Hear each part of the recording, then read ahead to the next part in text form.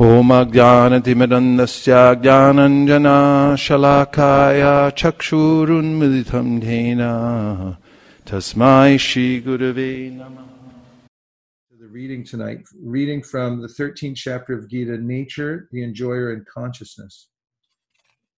And here, Arjuna says, Arjuna vacha prakritim purusham chaiva shetram shetrajnam evacha etad veditum ichchami jnanam gyayam chakeshava. Shri Bhagavanu vacha idam shariram kaunteya shetram ityabadiyate etad yoveti tam prahu shetragya iti tadvida. Arjuna said, "Oh, my dear Krishna, I wish to know about Prakriti, nature, Purusha, the enjoyer, and the field and the knower of the field, and of knowledge and the object of knowledge." The Supreme Personality of Godhead said, "This body, O son of Kunti, is called the field, and one who knows this field is called the knower of the field." Sorry to put my hand in front of the camera, but purport. Arjuna was inquisitive about Prakriti, nature, Purusha, the enjoyer, Kshetra, the field, Kshetragya, its knower, and knowledge and the object of knowledge. When he inquired about all these, Krishna said that this body is called the field, and that one who knows this body is called the knower of the field. This body is the field of activity for the conditioned soul. The conditioned soul is entrapped in material existence, and he attempts to lord it over material nature. And so, according to his capacity to dominate material nature, he gets a field of activity. That field of activity is the body. And what is the body? The body is made of senses. The conditioned soul wants to enjoy sense gratification, and according to his capacity to enjoy sense gratification, he is offered a body or field of activity. Therefore, the body is called Kshetra, or the field of activity for the conditioned soul. Now, the person who should not identify himself with the body is called Kshetragya, the knower of the field. It is not very difficult to understand the difference between the field and its knower, the body and the knower of the body. Any person can consider that from childhood to old age, he undergoes so many changes of body and yet is still one person remaining. Thus, there is a difference between the knower of the field of activities and the actual field of activities. A living conditioned soul can thus understand that he is different from the body.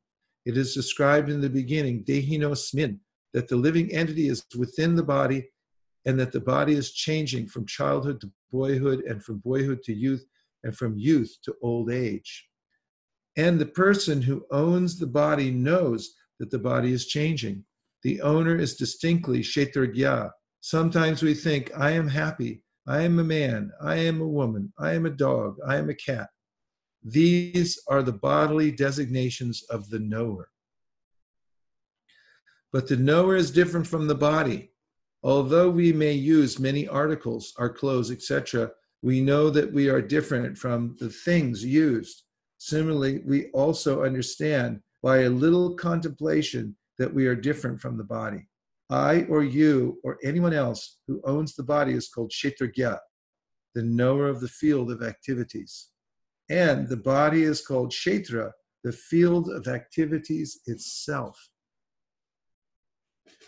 In the first 6 chapters of Bhagavad Gita, the knower of the body, the living entity, and the position by which he can understand the Supreme Lord are described.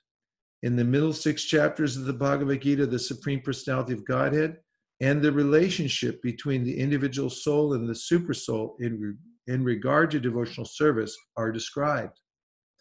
The superior position of the Supreme Personality of Godhead and the subordinate position of the individual soul are definitely defined in these chapters. The living entities are subordinate under all circumstances, but in their forgetfulness, they are suffering. When enlightened by pious activities, they approach the Supreme Lord in different capacities, as the distressed, those in want of money, the inquisitive, and those in search of knowledge. That is also described. Now, starting with the 13th chapter, how the living entity comes into contact with material nature and how he is delivered by the Supreme Lord through the different methods of fruitive activities, cultivation of knowledge, and the discharge of devotional service are explained. Although the living entity is completely different from the material body, he somehow becomes related. This is also explained. So the Vedas say, Asango Hyayam Purushaha. The Purusha, in this case, actually the living entity is Prakriti, but he's described as Purusha when he comes to the material world to try to enjoy. Asango means that he actually has no relationship with the material world. It's a big mistake. Asango Hyayam Purushaha. So this relationship with the material world is completed when one develops a sense of trying to enjoy separately from the Supreme Personality of Godhead. And by the arrangement of the external energy, there's some facility for living in that state. But this is the cause of fear. Bhayam dvitiya abhinibheshata syad. Abhinibheshata means to be fully absorbed in something. And what is described in the verse I just quoted is that when one becomes fully absorbed in something that's not Krishna, then fear arises.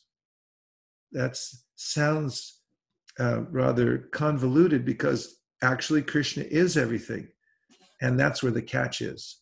As it is said in the Srimad Bhagavatam, Ratirtam yat pratyeta na pratyeta chatmani tad vidyaratmano mayam yataphaso yatatamaha. Chaturshloki Bhagavatam.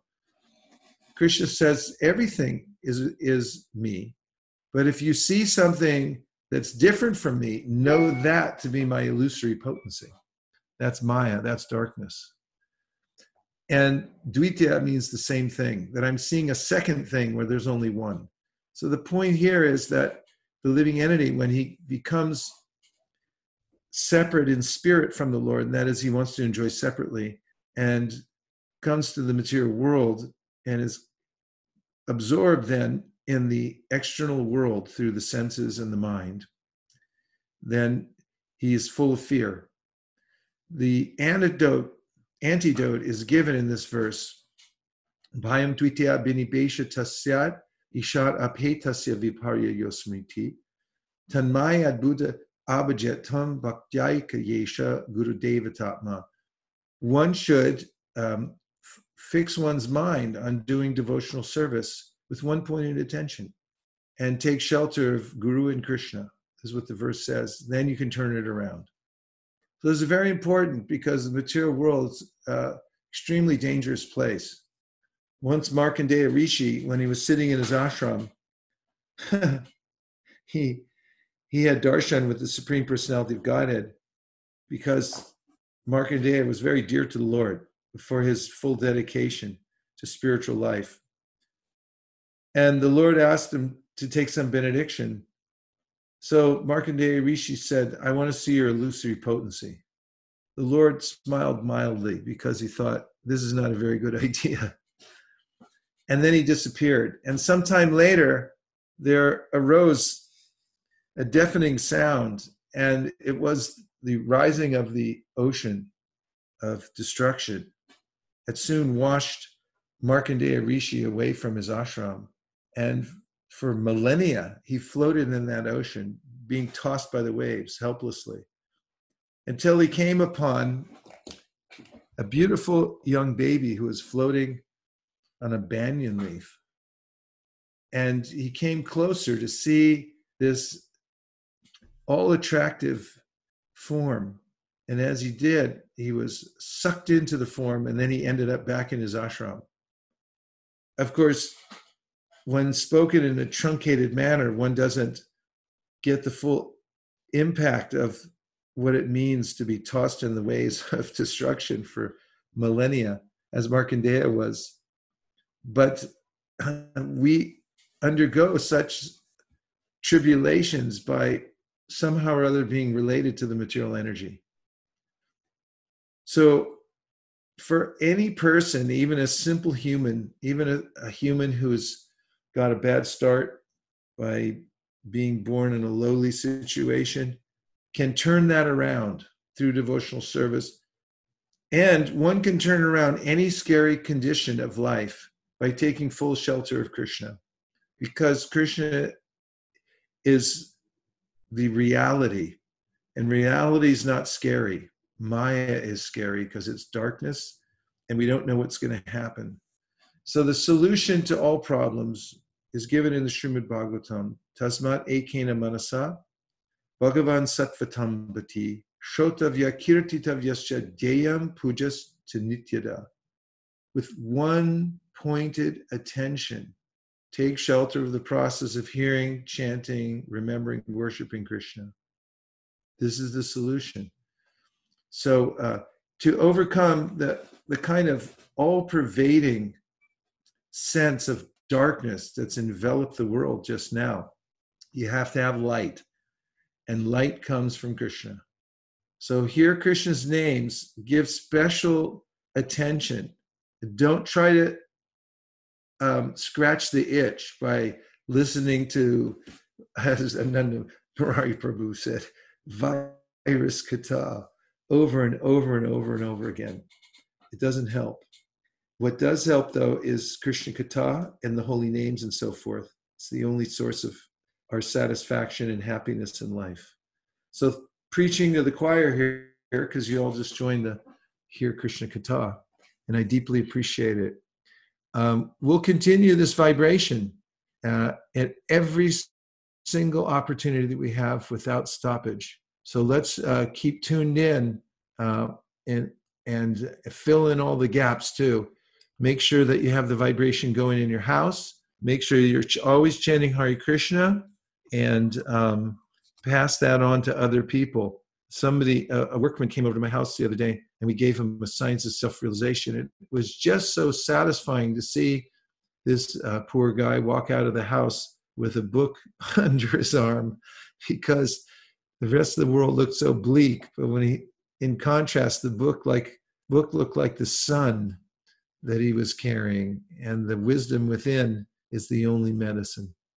Gaur Premanande Hari Hari Bo. Nachari Armarman, Nachari Armarman, Nachari Armarman, Nachari Armarman, hey, Nachari Armarman, Nachari Armarman, Nachari Armarman, Nachari Armarman.